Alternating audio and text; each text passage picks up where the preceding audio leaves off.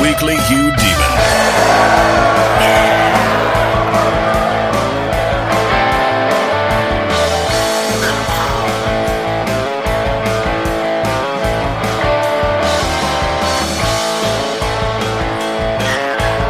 Episode 50. Tell me about it, Stud.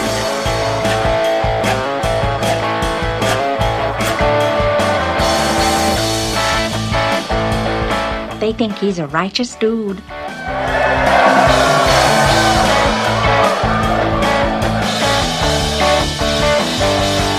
That's right, episode 50. Pretty excited to be here. Thanks to everyone who came out to the Monkey Bar in Midtown. Had a great time. Yeah, of course, we didn't really have a big celebration at the Monkey Bar. I'm just making it up in my own fevered mind. Although I do hope to go back to New York City in the spring. I absolutely love Manhattan. I'm like a New Yorkophile, where everything doing with New York, I just love it. Although I pretty much hate all the sports teams. But I just really like Manhattan, and I want to take Max and Tess back. It's been so long since we've been there that they don't remember our trip from like 8 years ago. So I said, okay, we'll go back maybe on spring break and check it out. And we'll be staying near the Monkey Bar. That's a good area. It's pretty economical. It is near St. Patrick's Cathedral. It's in Midtown. We'll see if we get there next spring. I'm looking forward to it. All right, so Halloween.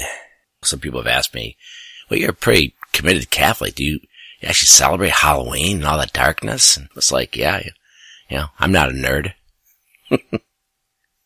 But I love Halloween. I have railed in my writings against people who do not hand out candy on Halloween. Now, if you're some fundamentalist Christian conscientious objector, okay, I get it. I'm not going to tell you how you should feel about Halloween. If you think it's this evil and you can't celebrate it, then okay, that's fine. But if you're just not handing out treats because you don't want to, I'm just shocked. And I've often been appalled at the parents who both want to have the experience taking the kids out trick-or-treating, so they don't hand out treats at all. They take their kids out trick-or-treating, but they don't reciprocate and hand out treats. It's like, wow, I mean, you can't do that. It's like a community thing, and so Marina always had a system. She stayed home, I took the kids out. It was that simple. And I think 2 years ago snapped like a 25-year tradition I'd been doing for 25 years. And I was kind of sad when it was over, but part of me was like, it's just as well. I was getting tired of going out. The only time I really liked it, I actually liked it all the time with the kids. The only time I really liked it, though, was like when it was like a Thursday or Friday or Saturday night, and I could be drinking while I was walking around doing it. I mean, I know I can drink on Monday and Tuesday as well, but then you get up in the morning and get to work, and it just wasn't quite the same thing. And I guess I should pull it in a little bit. When I say I'm appalled when both parents go out and they don't reciprocate. I shouldn't be so judgmental, for lack of a better term. I mean, objectively speaking, it's just like, WTF, don't you see how you're taking from other people and not giving back? And I get it, it's just candy. In today's world, candy's so cheap, it's not that big of a deal. But the kids get a kick out of seeing different lights on. They see the lights on the house, they run up there, they get their 4 cents worth of candy, and they run back. And if you're not doing that, reciprocating, or like some people, they say, well, my mom comes and sits at the house and hands out candy while I take, my wife and I take our kids out trick-or-treating. Well, that's cool. I couldn't care less. What I hate, though, is when I'm walking around, or I used to when I wore a younger man's clothes, when I'm walking around on Halloween, I gotta walk a block or two because so few people have their lights on. It's just, they said, it just kind of galls me. Again, if you're a Christian fundamentalist, a conscientious objector, I get that. You talk like a fag, and your shit's all retarded. But man, if you were out trick-or-treating when you were a kid, and now you're an adult, and you're not putting that light on, handing out treats. You talk like a fag, and your shit's all retarded. There's something, there's a disconnect there. I'm not sure what it is. And if you have your kids out trick-or-treating and you're not reciprocating, I think there's another disconnect there. And again, I don't know what it is. I don't want to judge anyone because I haven't walked a mile in their shoes. You talk like a fag, and your shit's all retarded. I've barely walked a mile in my own shoes when it comes to introspection and whatnot. But yeah, seriously ask yourself, man, why aren't I reciprocating? And if you're out in the country, by the way, I get that too. Like, you're out in the country, no one's gonna come to your house, so come into town and trick or treat. And both of you can come because no one's gonna go to your house, period. Anyway, I do celebrate Halloween. And I'm gonna defend it. I'm gonna defend it right here. And it's really gonna come down to one of my favorite quotes from a political philosopher, who was actually a statesman, Edmund Burke. Russell Kirk had called Edmund Burke like the father of modern conservatism. His mother was Catholic. He was born in Ireland.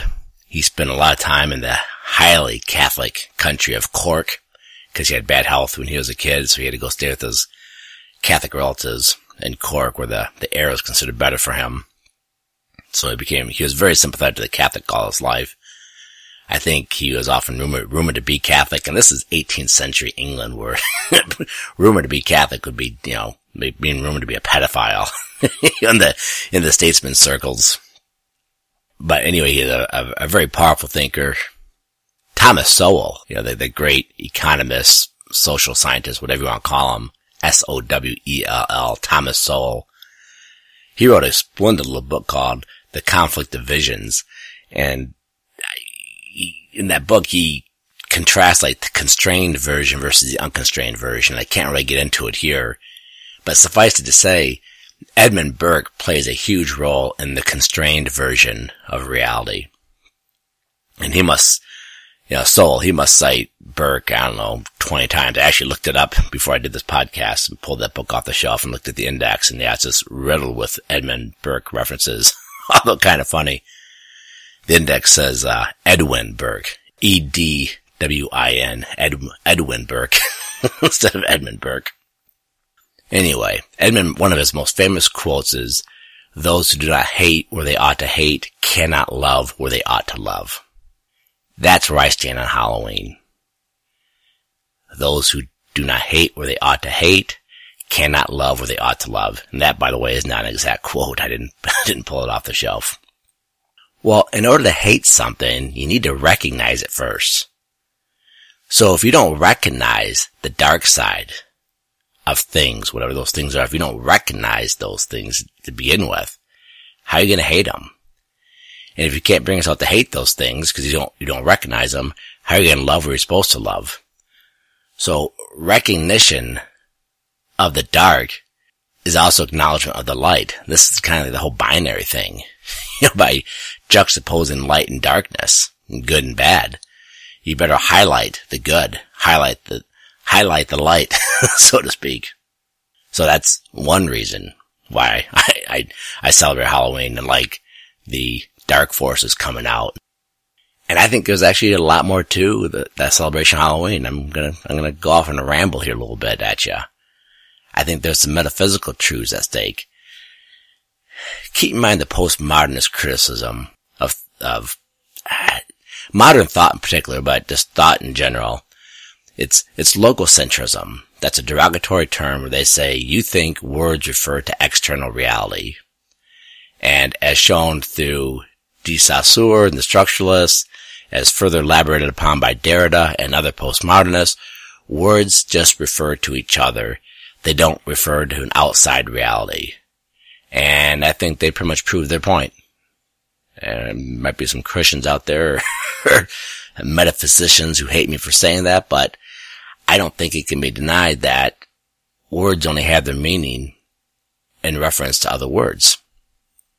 They don't point necessarily to an external reality. And then Derrida and others took that to say, well, because words don't refer to an external reality, there is no external reality. And as one former postmodernist I read pointed out, he said that's a hell of a sleight of hand. He called it a sleight of hand.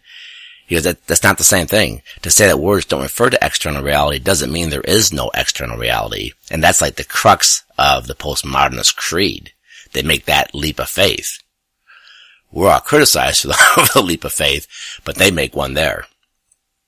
But more to the point here on Halloween, what is this external reality? Well, it can mean a lot of things, but in particular, it means the metaphysical reality.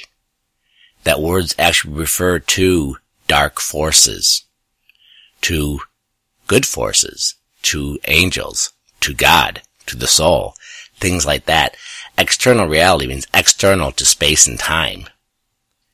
And this, I think Halloween kind of is a shot at postmodernism. Let's face it, we live in a postmodern world where metaphysics has been flattened out, denied, not recognized, doesn't play a part in the average person's mental landscape, and I think it's causing psychoses and other sort of problems. Those problems and everything are way beyond the scope of this podcast, obviously, but there is definitely something to be said, or in my opinion, everything to be said, for the fact that there is an external reality that we need to conform ourselves to. An external reality that in turn shapes us.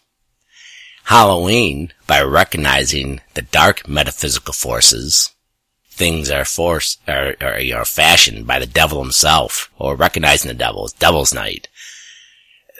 Those are metaphysical realities. Those are things that slash against this bland, lack of imagination, postmodernist type society we live in today. So I think those things they celebrate, they bring it out. And I think that's a really good thing. By getting us thinking about the dark metaphysical realities, we start wondering about the good metaphysical realities. And that's great.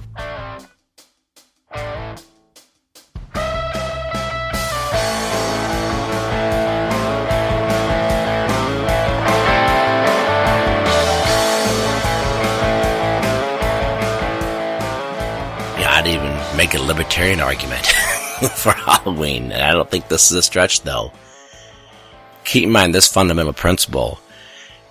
As soon as men were seen to be shaped by societal forces, as opposed to being shaped by metaphysical forces, the role of government skyrocketed. Because now men and women weren't good or bad based on objective norms of good and evil, which are things you can't necessarily do anything about. Instead, they became seen as men and women who are good or bad based on societal forces. And so society can be remade, refashioned, repurposed, whatever you want to call it. You get more good people, and society will be better. That gave a huge role to the government to fill. That's what Woodrow Wilson started doing in the 19-teens. That's when the whole notion of progress came into being. Like progress because the government's going to put it into play by reshaping these societal forces. Let's shift back into Halloween. We're saying, no, there's metaphysical good and evil that people tie into, that shape people, that form people. And government, you can't change the metaphysics. That's beyond space and time. There's nothing you can do about that stuff. You can punish the men for being bad. We can celebrate the women for being good. Or men for being good and women for being bad, whatever. You could do that. You can react to the metaphysical forces, but the metaphysical forces are beyond you. So you need to have some humility in light of those metaphysical forces. And the government, starting with Woodrow Wilson, basically said, no, it's all societal forces. And because they're just societal forces, not metaphysical forces, we can reshape those societal forces. And now government has a huge freaking role to play in people's everyday lives. And that's a fundamental truth, by the way, and that's not mine. That is a truth recognized by many thinkers, that when that fundamental shift occurred, government took a huge step forward. And logically speaking, maybe it should. I can have libertarian arguments why it shouldn't, but that's what happened. But anyway, so Halloween, when it's celebrating the dark metaphysical side of things, is a celebration of metaphysics, which, when thought through, is a condemnation of excessive government. Now, I would say I'm not a big fan of kids wearing like the slasher movie masks, the bad characters who are not steeped in metaphysical evil. I like the celebration of Dracula and such, ghosts, things like that. I'm not as big a fan of kids wearing those scary outfits who are merely celebrating people who might be, bad results of a bad social construct. I'm not a big fan of those type of characters on Halloween. Although I might like them more than seeing people come dressed up as princesses and good people. And again, I'm not getting down on my Catholic companions who dress their kids up as saints. That's fine too. But that kind of, my whole reason to celebrate Halloween, by dressing your kids up as something good, you're kind of watering down why I think Halloween is so great. So I'm not a big fan of people doing that. And again, if you want to do that, you want your kids to participate in Halloween, but you're not comfortable with them looking like the devil or dressing up as like a mean ghost or something. Okay, well, that's fine. Again, to each their own. I'm not even going to condemn people who don't hand out candy. I'm sure as hell I'm not going to condemn someone for dressing their kid up as St. Francis of Assisi. But I'm not sure people have thought it through. If you're trying to take away the dark side of Halloween, I'm not sure you're really appreciating that by highlighting the darkness, you're actually bringing the lightness. By highlighting metaphysical evil, you're highlighting metaphysical good. By highlighting all these things, you're highlighting an objective norm, objective truths.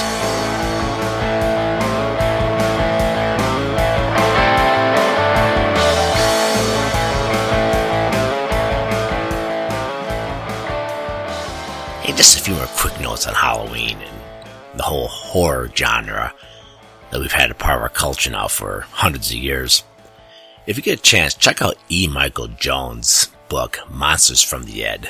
It's a great book. I really enjoyed it. I had lunch with E. Michael Jones one time. Interesting guy.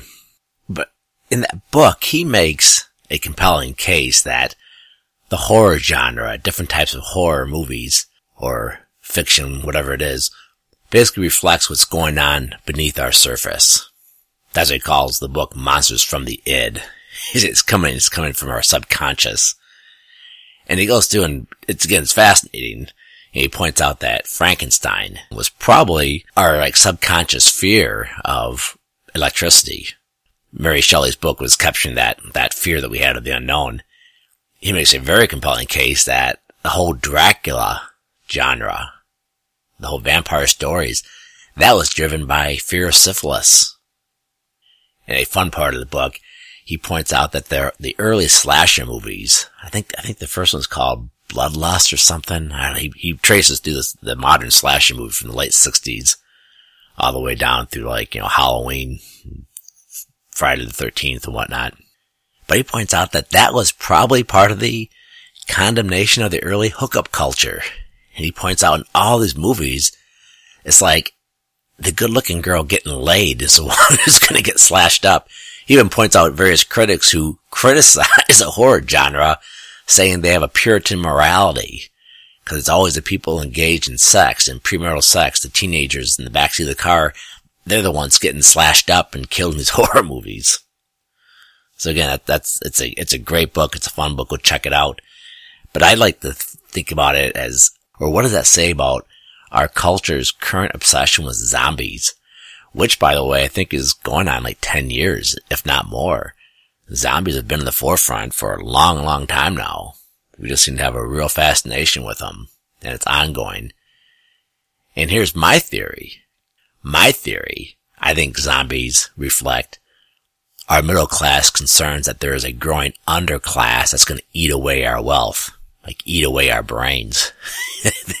This underclass, whether it's a white trash or immigrants from Central America, whatever it is, all these immigrants coming in, this growing underclass of white trash that just wants to feed off the wealth that the middle class produces. I think that's the fear of the zombies, is these Walking Dead. I actually downloaded a podcast, The Symbolic World, that was released last March. He talks about zombie and postmodernist culture, which is excellent, by the way. He doesn't talk just about zombies. He's talking about dog-headed men. He's talking about a ton of different stuff. He doesn't put that interpretation on zombies, although he does start going to that area at one point. But anyway, go check out that podcast, The Symbolic World. Check out E. Michael Jones, Monsters from the Id. Give us some thought why our culture is obsessed with having the world taken over by zombies, having the culture taken over by zombies. See, maybe I'm right about this.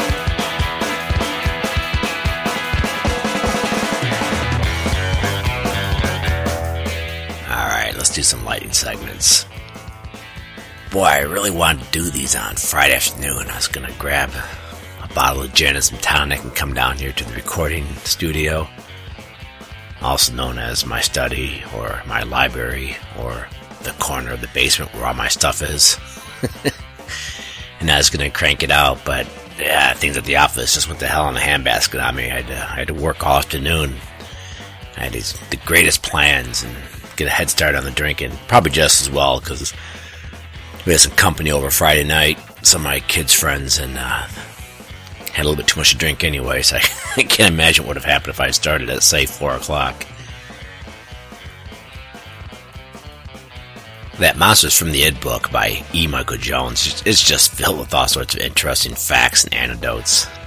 And again, as I mentioned previously, he's a fairly eccentric guy, but he is interesting and really well read. But he one time points out in this Monster of the Id, he said that Dracula is the antithesis of Christianity. Quote, Christ shed his blood so his followers could have eternal life. Dracula sheds his followers' blood so he could have eternal life. Unquote. That's pretty clever.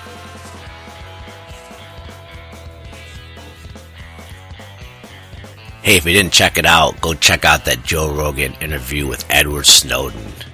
I have not followed the Edward Snowden thing that closely. I mean, I think anyone who listens to podcasts and stays somewhat engaged with, with the news knows something about Edward Snowden.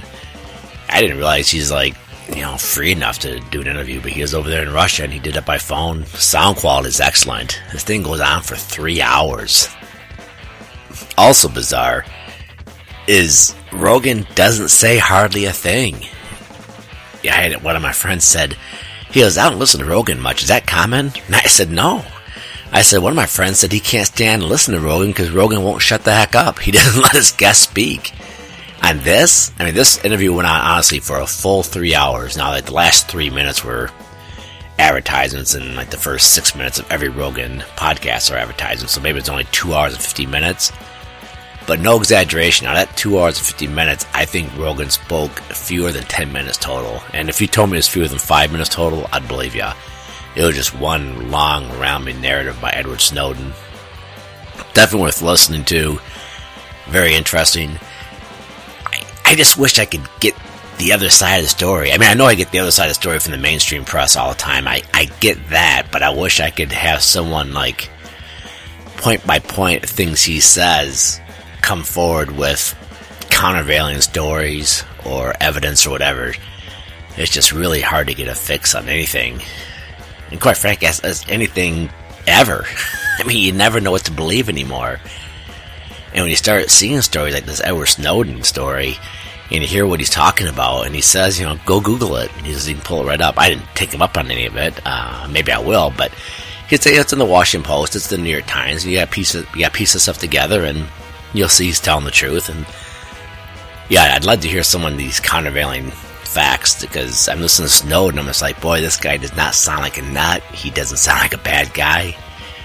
Yeah, I understand he apparently published names of American operatives overseas that put them in danger, which is completely unforgivable. If he did that, that's shame on him. Rogan, to his discredit, didn't call him out on that and say something like, did you publish names of our spies or operatives in other countries, thereby putting their lives at risk? Because that would be a awful, awful thing. It always has me thinking, libertarians like me, we have a real hard time when it comes to supporting our troops. It's one of those no-brainers. It's like, well, of course I support our troops. And of course I want them to come home safe. But then at the same time, you don't want them over there. You want them brought home. In one sense, you could say, well, I support our troops more than you do. You want them over there, put in harm's way. I don't want them in harm's way. I want those young men and women brought back to the United States so they can be safe, maybe patrolling our borders, or maybe just go back into the civilian workforce. So you could say, in that sense, I support them even more than, the warmongers who want them over there putting their necks on the line. But they are over there, and they are fighting, and for causes I don't necessarily believe in. I'm afraid to say, I don't believe they're protecting our freedoms at this point. We're just policing the rest of the world, and I just think causing a hell of a lot more problems than we're solving. And probably a lot better off just kind of policing ourselves and protecting our borders.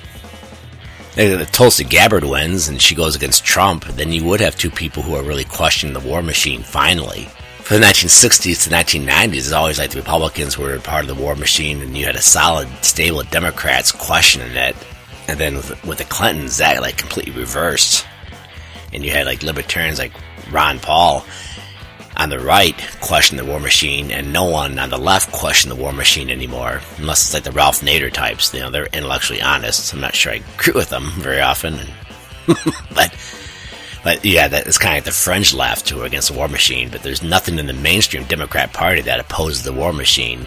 And I think that's why Tulsi Gabbard's getting so much blowback right now, because she's seen it firsthand and she ain't having it. And I'm definitely intrigued by Tulsi Gabbard. Edward Snowden podcast got me thinking, you know, how do I know anything I read is truth? Just kind of disorientating. And there's two other podcasts I'd say the same thing about that have me just scratching my head saying, what the frick is going on in this country?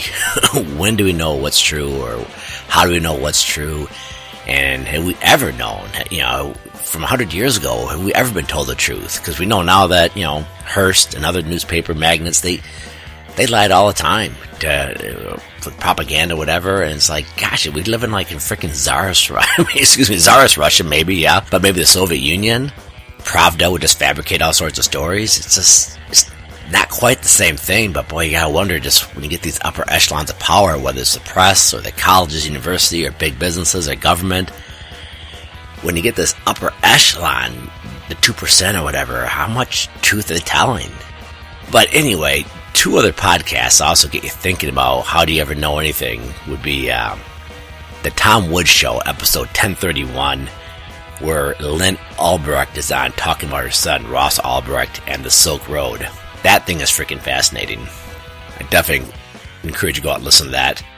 Go listen to the Unregistered podcast number 84, talking about Jerry Sandusky.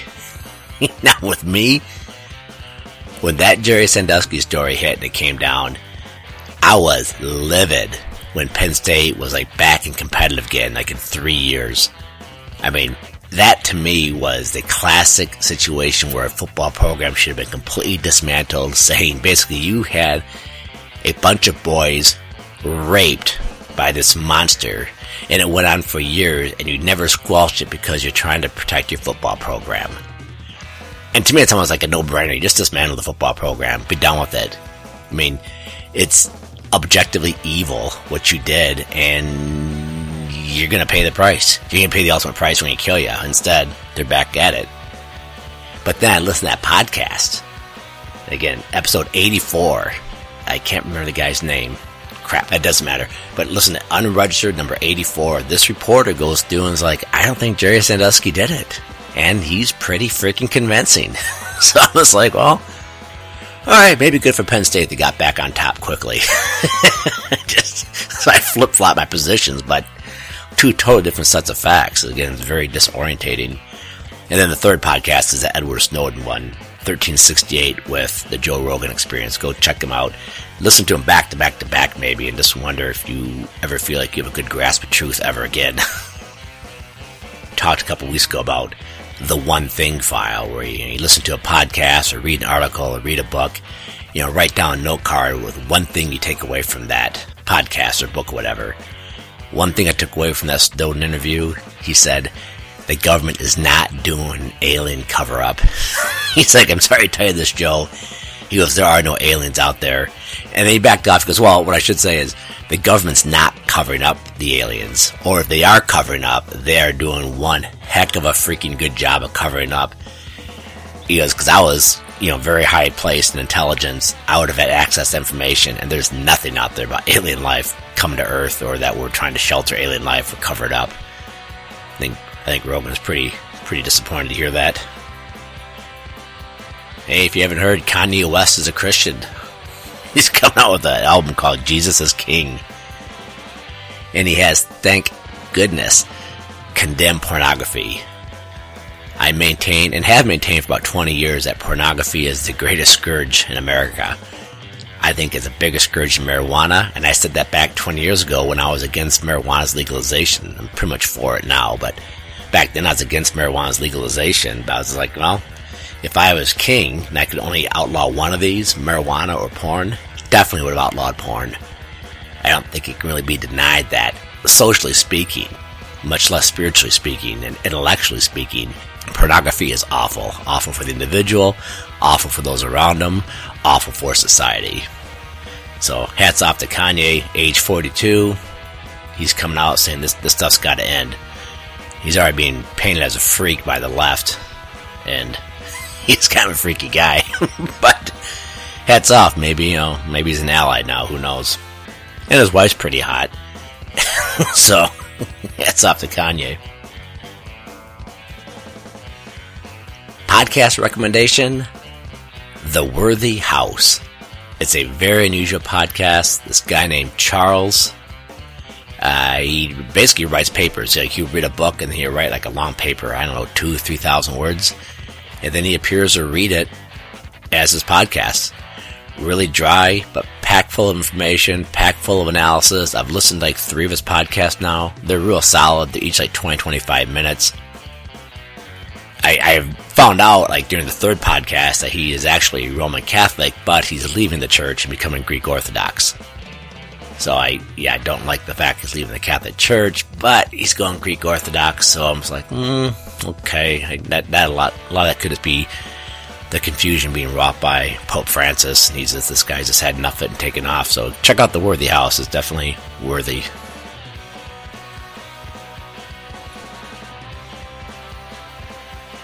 Alright, one final note about Halloween and horror and all that stuff before we wrap up. If you want to check out a great article about werewolves and shape-shifting, go check out a 1999 article written by Eric Chesky. It's called Dark Shadows of Turning. It's in Touchstone. It's actually the first article I ever sold. Unfortunately, it doesn't appear to be available free anymore. It's only available to subscribers of Touchstone. Which, by the way, if you like this podcast, you seriously ought to consider Touchstone magazine. It's excellent. They touch on a lot of different truths. It's an ecumenical magazine, unabashedly Christian, by the way, but it's Roman Catholic, Greek Orthodox, Evangelical Protestant. All voices in the Christian world are welcome to it, and I definitely recommend Touchstone. But anyway, in that article, Dark Shadows of Turning, I make the argument that shapeshifting is equated with evil because God is changeless. This almost goes like to a Parmenides type truth that being never changes. The act of existence just is. And because God is changeless, things that change frequently are more removed from God than things that are less changeful. And therefore, through the horror culture, or the horror genre of fiction, where shapeshifting always took evil forms, not always, but almost always, a shapeshifter is an evil person, that just reflects our metaphysical intuition that things that change constantly are further removed from God, and therefore are more evil than things that don't change frequently. And therefore, those things that change most radically, and most swiftly, and most dangerously, those things are that much more evil. And that's why werewolves and such are always bad creatures. I'd like to send you a copy of the article, but I'm pretty sure Touchstone bought my copyrights to it, so I'm not going to be comfortable releasing it to you. You'll just have to go to Touchstone and subscribe, get on their archives, and check it out.